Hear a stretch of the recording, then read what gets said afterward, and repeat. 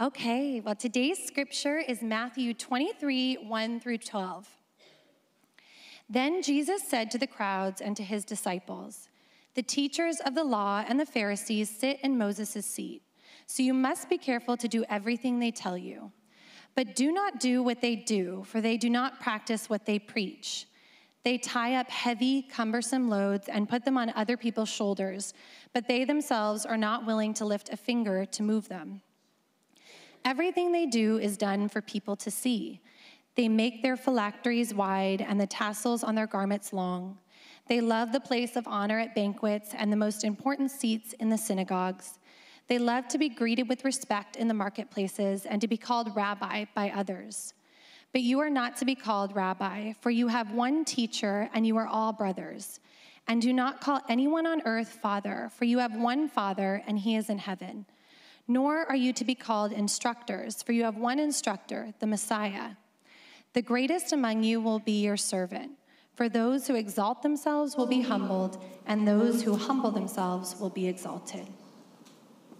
Amen. Well, I'm looking forward to this 80s party too. It's funny. It's like, man, the more we age, it's like, I'm guessing most people in this church don't remember the 80s at all. But it'll be fun to celebrate. My wardrobe, I don't have to look too far to find a costume for that. And hey, if you're someone who just heard that we just recently had about 100 people sign up since our last volunteer appreciation, and you're going, oh, I think they got that covered. No, there's a lot of opportunity. First of all, we try to have rotations set up so that we're able to serve in a healthy, sustainable way. But more than that, we're gearing up for moving to a second gathering in the new year. So there's a lot of fun things happening, and we'd love to have you help us as a church do that together. There's a big echo in my ear. Are you guys hearing that too? I'll keep talking here. If you want me to switch to the regular hold guy, I can do that too. In fact, you want to just switch to it? You tell me. This guy? All right, cool. All right. Every so often, someone will say around me, I'm not big on religion. And I love when they say that because I usually respond with something like, yeah, me too. I'm not big on religion. And if they know what I do for a living, it makes it just all the better because they'll say something like, wait a minute, aren't you a pastor? You're not big on religion? Didn't you start a church? And I'll say, actually, I also was a pastor's kid. So I had a front row seat to see just a lot of the ways that, sadly, religion can really have an impact negatively towards people. Just cause a lot of pain and hurt in the world. So I'm not big on religion, I'll say, but I am big on Jesus. And I don't find it coincidence that when you look at the scriptures, and particularly the life and ministry of Jesus, Jesus, who is normally very calm, gentle, patient in his temperament, the times when he really kind of opened up and got animated, the times when he really just got in your face, and I mean that, really in your face, just happened to be with the people who were religious in nature, the religious leaders. I don't find that coincidence. In fact, I believe that that's no coincidence at all. And what we see in the text in front of us today is Jesus talking to the crowds, these people of these spiritual onlookers, as well as his own disciples. That's what we're told in the very first verse. He's talking to his own followers and using the religious leaders as examples, saying, don't you dare be like them. Because if you be like them, if you become like them, then you're going to make your relationship with God out to be something that it entirely is not about. You will completely miss it. And so he uses religion, this idea of religion, as really a means of understanding, no, let's get at what the heart is, what it's all about, and understand what the gospel truly is. And I have to think that the point of a text like the one in front of us is, it is frighteningly easy for Christians, including very quote-unquote mature Christians, to fall into the trap of a religious mindset. It's really easy to be somebody who believes the Bible, believes the gospel, and yet fall into the same trap the religious leaders fell into that Jesus is denouncing in this text. So we got to lean in because religion has caused a lot of pain out there. Jesus wants us to understand that nature is also in us. We got to pay attention to it. And so we're going to look at that today and understand how it is Jesus calls us into not living with a religious mindset, not falling into that trap. Specifically, we're going to talk about 3 antidotes that I believe we see in this text that Jesus gives us to avoid falling into this religious trap. We'll define our terms, but we're going to look at 3 antidotes to avoid falling into this religious trap. But first, let's pray. Father, thank you so much for this opportunity to get together and worship you. Thank you for just all the ways that you bless us and take care of us as a church, even on the tail end of this Thanksgiving weekend. We have so much to be thankful for. You're so kind to us in many more ways than we deserve. So we say thank you. And Father, as we turn now to your words, would you please open it to us and help us understand what it is you have in front of us. I ask this in Jesus' name. Amen. I'm still hearing a major echo. And it's really hard to keep my thought, which is totally fine. I'll power through. But if you're able to help me with that echo, that'd be awesome.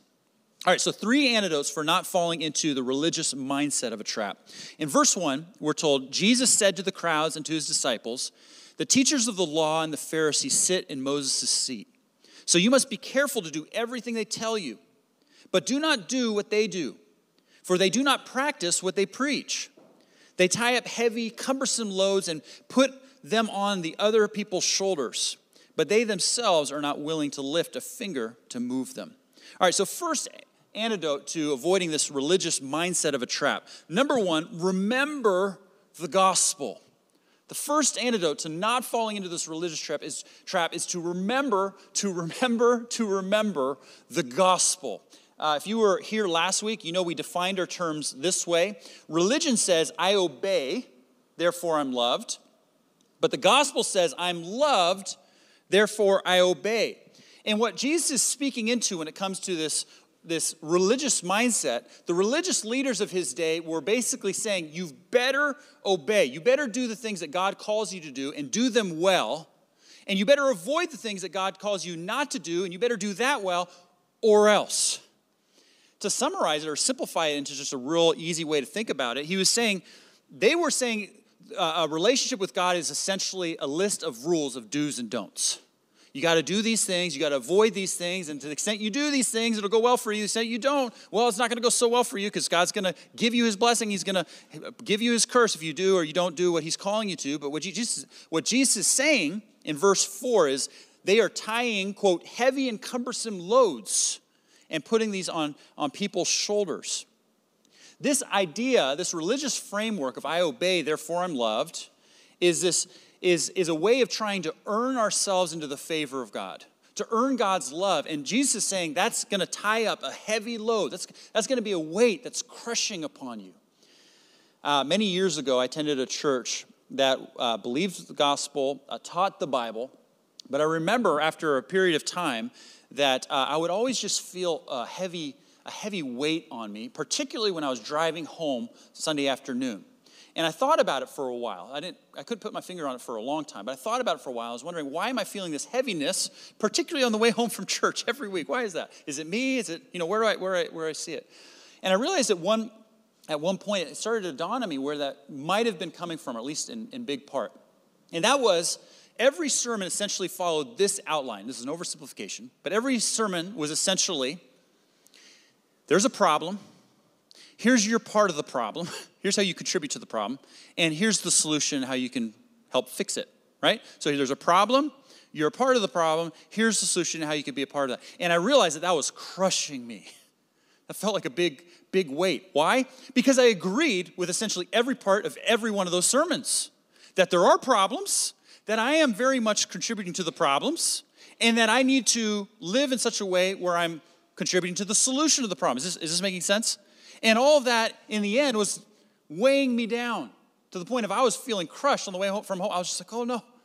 But if we end sermons there, so to speak, we are tempted to veer into a religious mindset. What do I mean by that?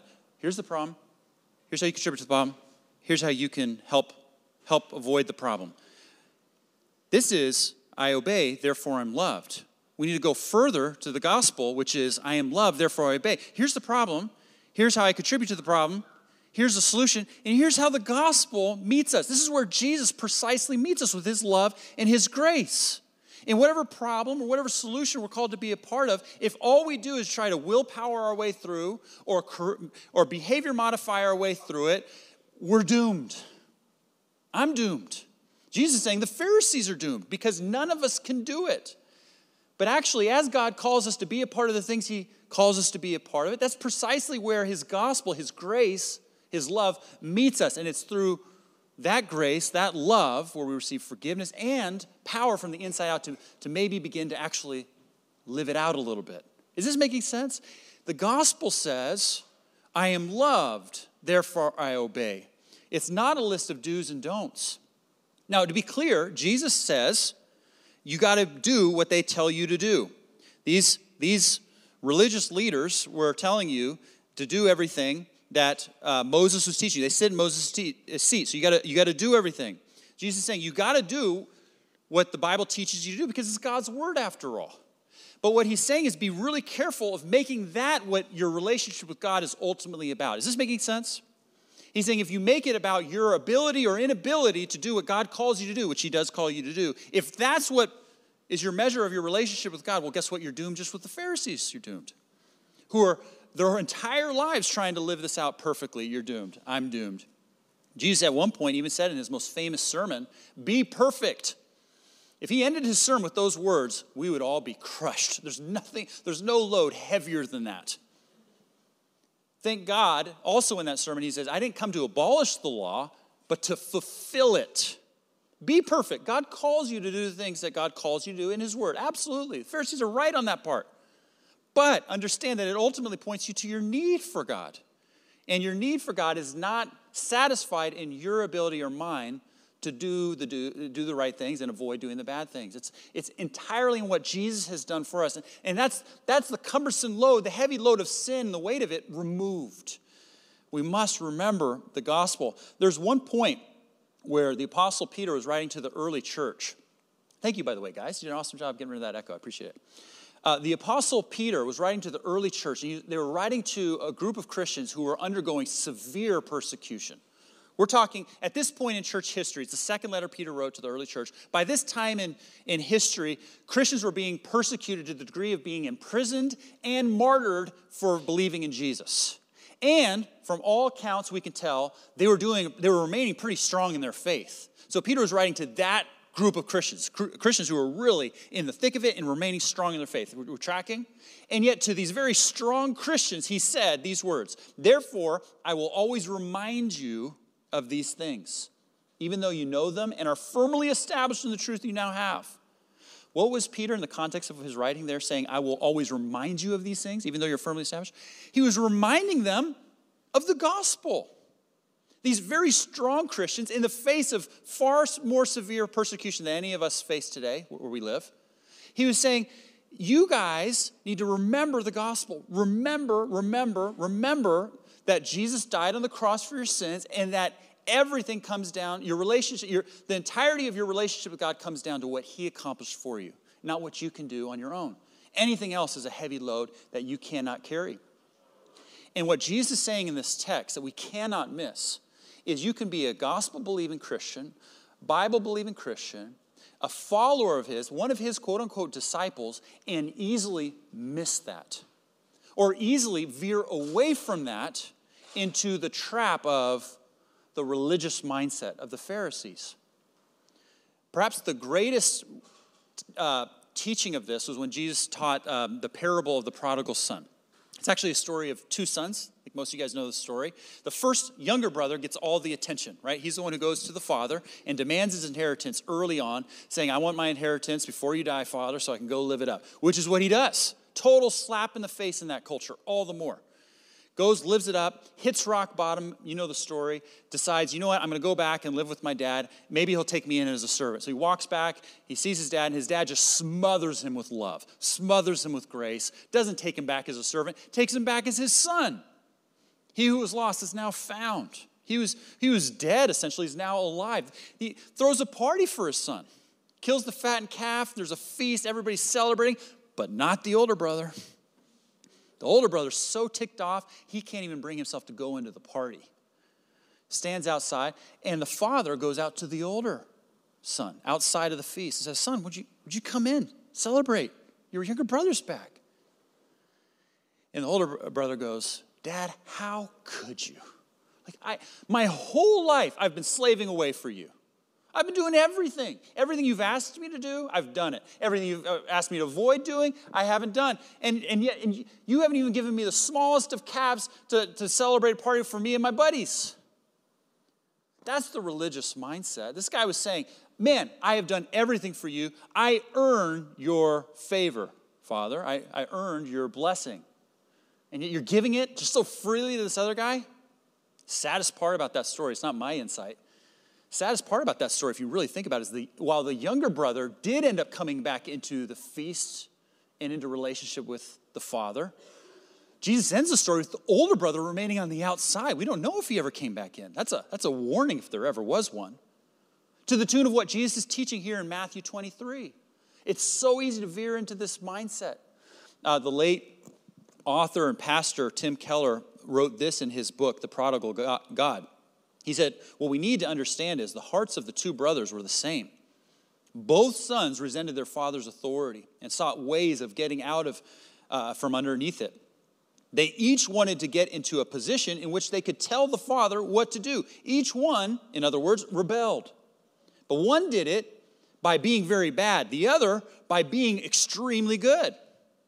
Both were alienated from the father's heart. Both were lost sons. Do you realize then what Jesus is teaching? Neither son loved the father for himself. They both were using the father for their own self-centered ends rather than loving, enjoying, and serving him for his own sake. This means that you can rebel against God and be alienated from him either by breaking the rules or by keeping all of them diligently. It's a shocking message. Careful obedience to God's law may serve as a strategy against God. Boy, this really strikes home. They both were using the Father for their own self-centered ends rather than loving, enjoying, and serving the Father for the Father's own sake. I've experienced this. There's been times in my life where God has given me the gift of seeing where I've veered into this religious mindset, even unwittingly, even subconsciously. I've shared this in the past, but when Cindy and I set out to start Current, there's a lot of joys, a lot of excitement, as there were also a lot of challenges. Starting a new endeavor comes with a lot of challenges. Starting a church comes with challenges.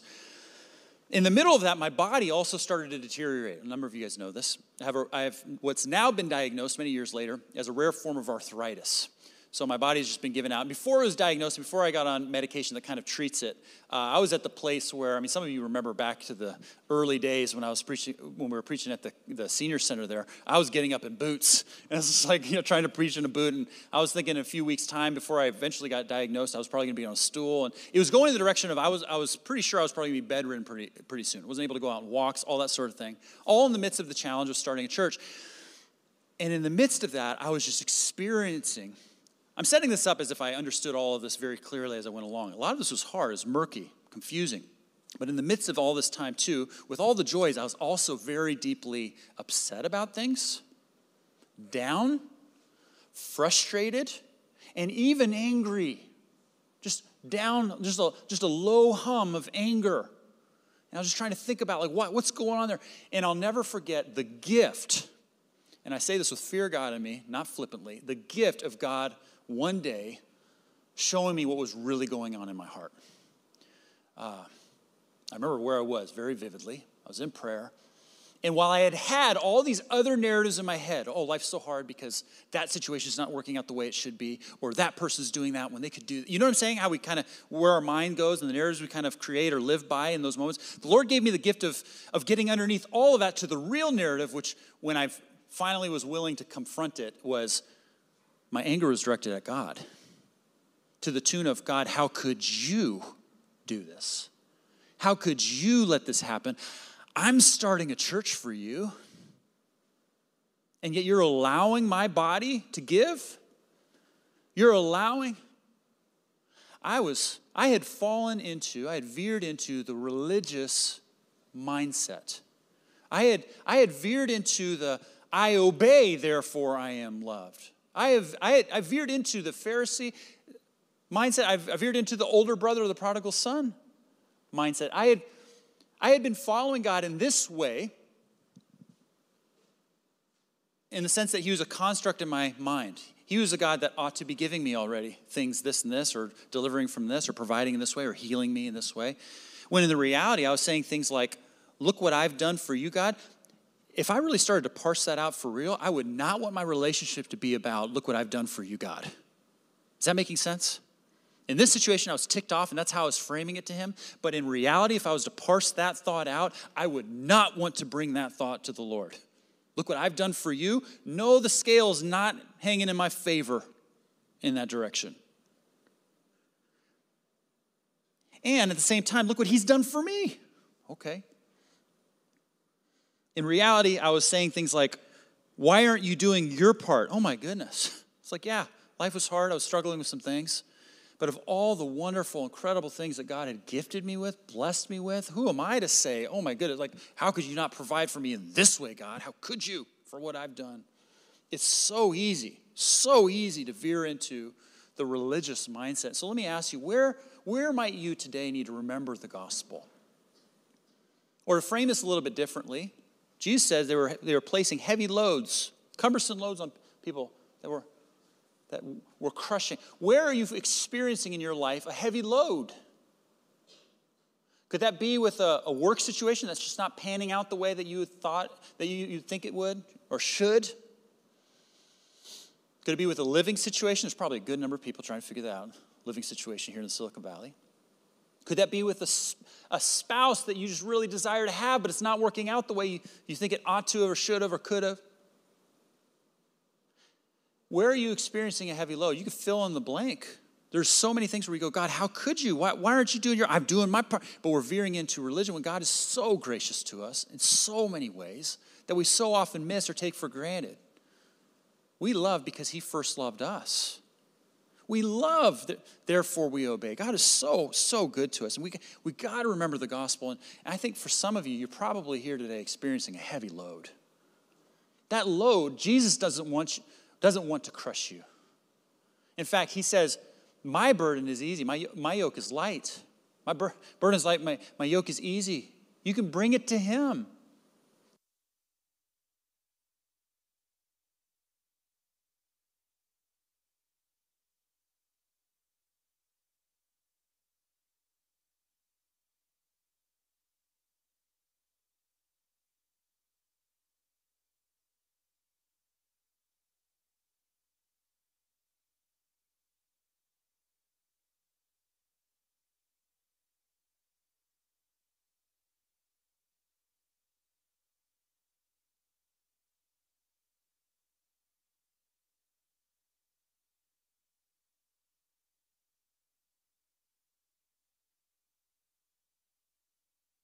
You guys. Second antidote, so remember the gospel. Second antidote is live for the audience of one. I've heard it said that way. It's kind of cheesy, but I like it. It's helpful. Live for the audience of one. Continuing on, Jesus said this about the religious leaders in verse 5. Everything they do is done for people to see. They make their phylacteries wide and the tassels on their garments long. They love the place of honor at banquets and the most important seats in the synagogues. They love to be greeted with respect in the marketplaces and to be called rabbi by others. Clearly, Jesus is saying these religious leaders were living for the approval of others. Now, real quickly, when he talks about phylacteries, those were little boxes that they would place on their person with scrolls of scripture on them.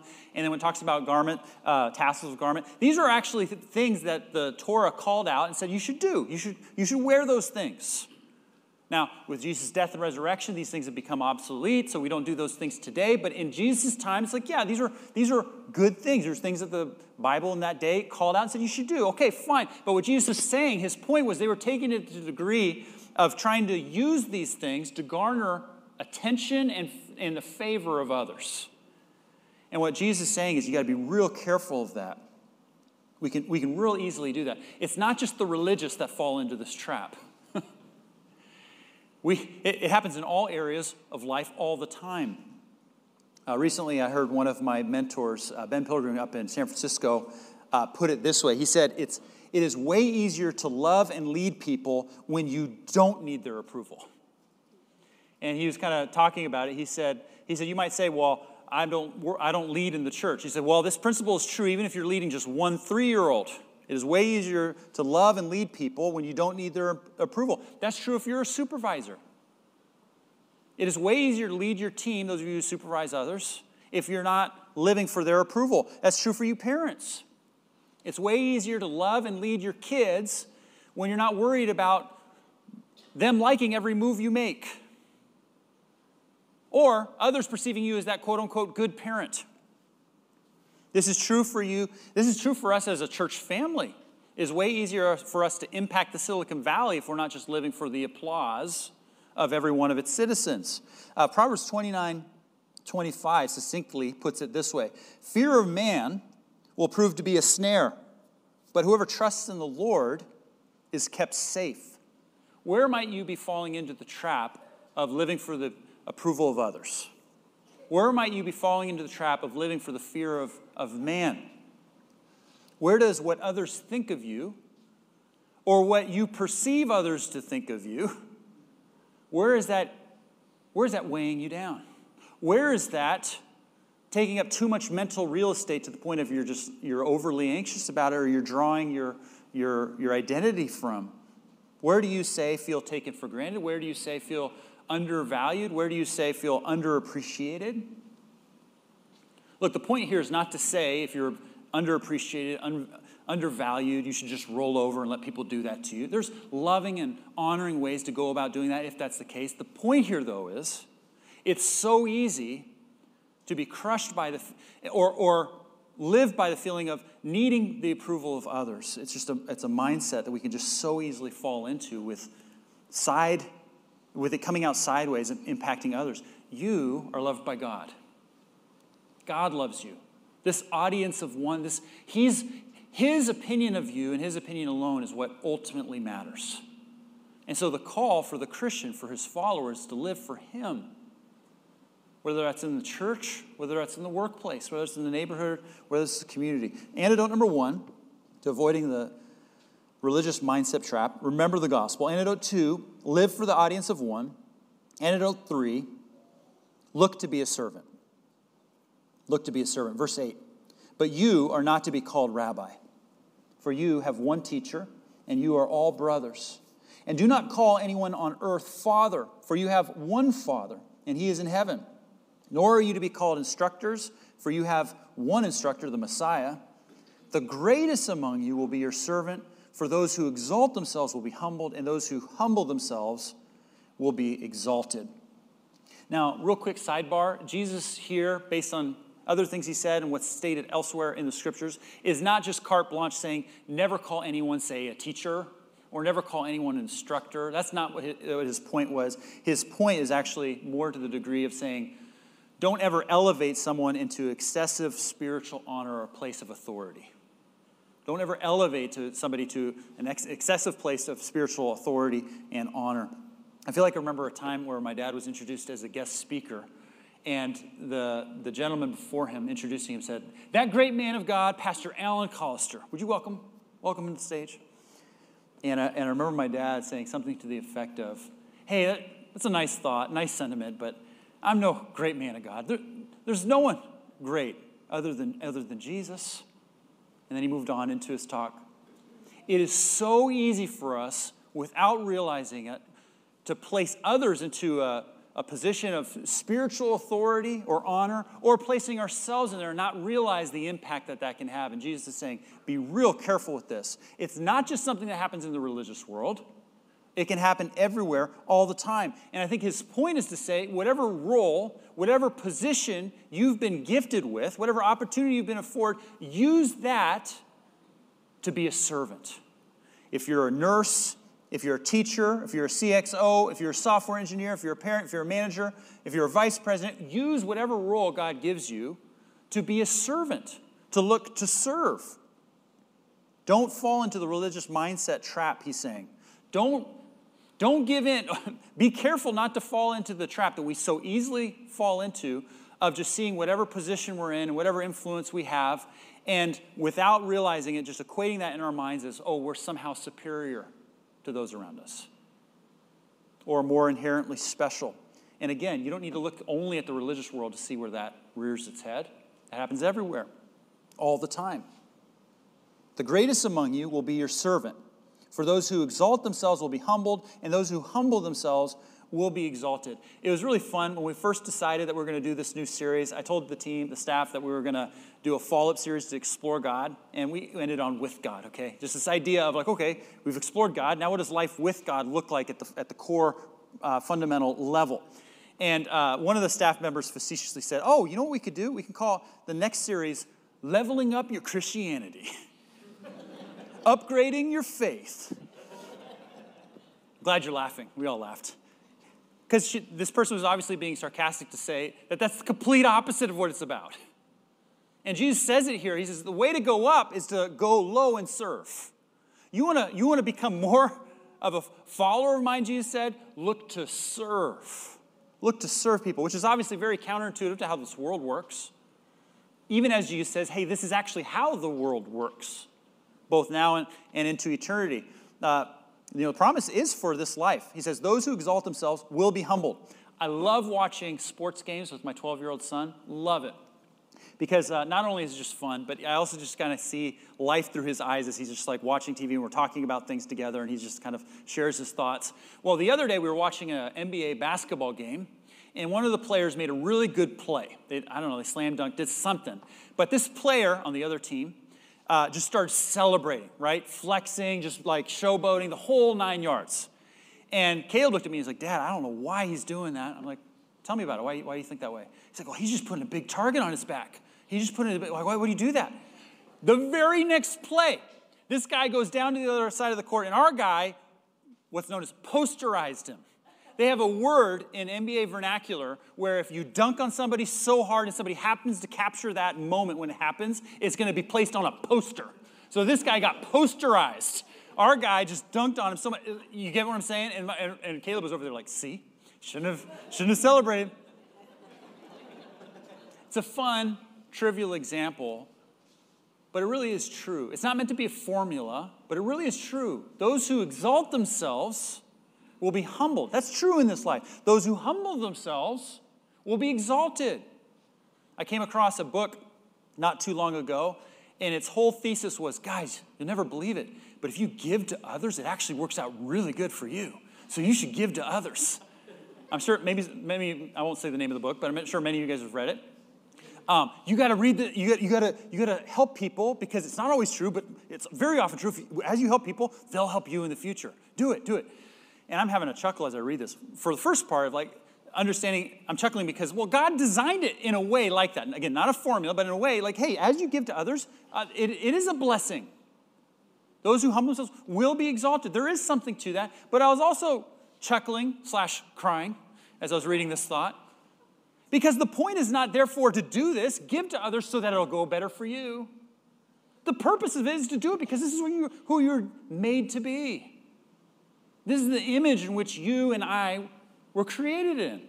We follow a giving God, a serving God. Therefore, we serve. Now, Jesus says it'll work better for you. You will be, as you humble yourself, you will be exalted. So there's that, even as it's not a formula. We're called to do this. And it's a promise for this life. Ultimately, it's a promise for the next life. It's not meant to be a formula in this life. It's not always true. And by the way, religious leaders sometimes use that as a formula. Give, and so that you probably turn on the TV right now and see some televangelists telling you that. But it's not just the religious mindset. We can very easily ourselves, just saying, look at this example and understand that this happens in your own heart. But the promise is true that as you humble yourself, even more than in this life, infinitely more, given the time factor, you will be exalted. God sees it, he'll reward you. But the main point, the main thought, is we don't just do it in order to be rewarded, although that's part of it.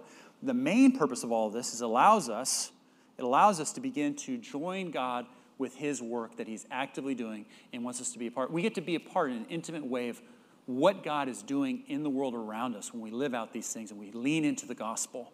And religion, as we've defined it here, and as Jesus talked about it then, gets in the way of that. Or worse, pushes people in the opposite direction. We're called to love because God first loved us. Here's the problem.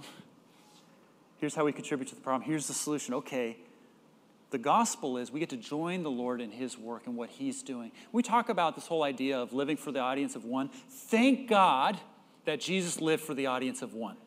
He had plenty of times, plenty of temptations to give into living out of the approval for others. Many times.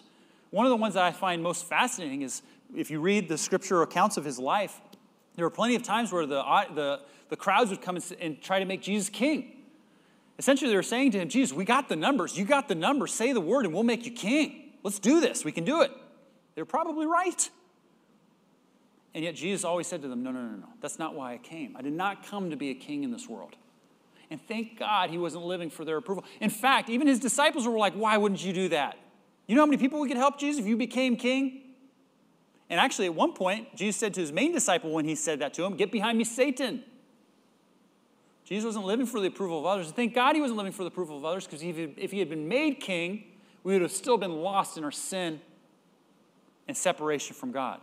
Jesus didn't come for a throne in this life, in this world. He came for the cross.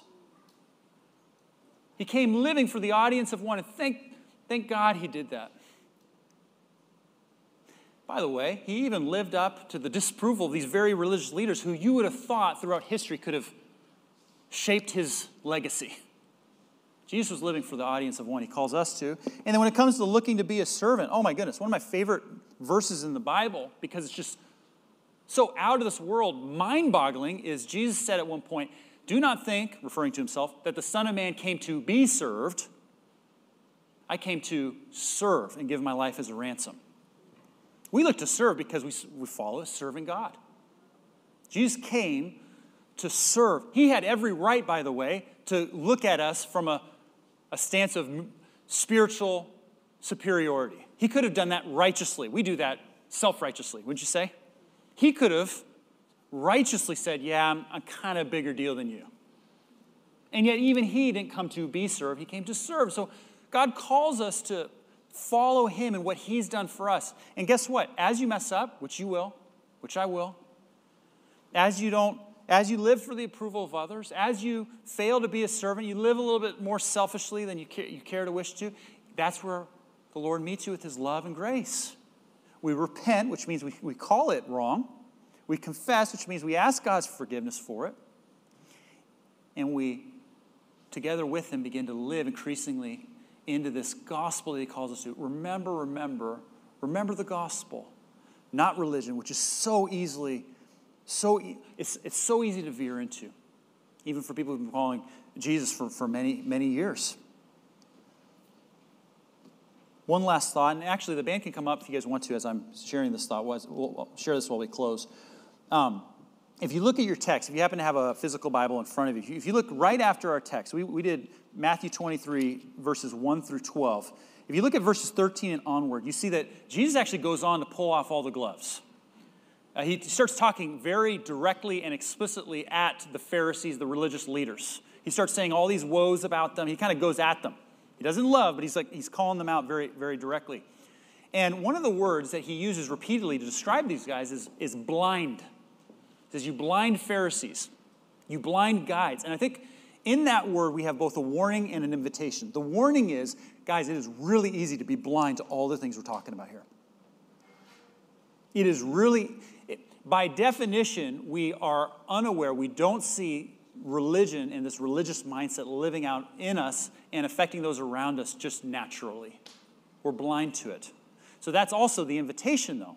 The invitation is with the gospel posture to go, I'm just going to go ahead and assume I'm probably doing these things. Where, oh Lord, am I veering into religion? This religious mindset of a trap where I'm trying to get you into my favor. I'm trying to avoid your disfavor out of trying to garner your love. And I'm feeling a heavy burden because of that. Where am I, Lord, really actually looking for the approval of others? And to the degree it's influencing the way I love and lead them, to the degree it's coming out sideways with those around me because I'm frustrated and stressed out about it or whatever. And where am I not looking to serve? Where am I naturally, if anything, looking to serve my own needs, my own wants before others, using the influence I've gotten, and I even see it that way, not something you gave me, but where can I start to release this? I think that's what the Lord calls us into with this text. It's an ongoing thing, but it's humbling us back to the gospel, the good news that there's nothing we can do to make God love us any more, as there is also nothing we can do to make God love us any less. Let's pray.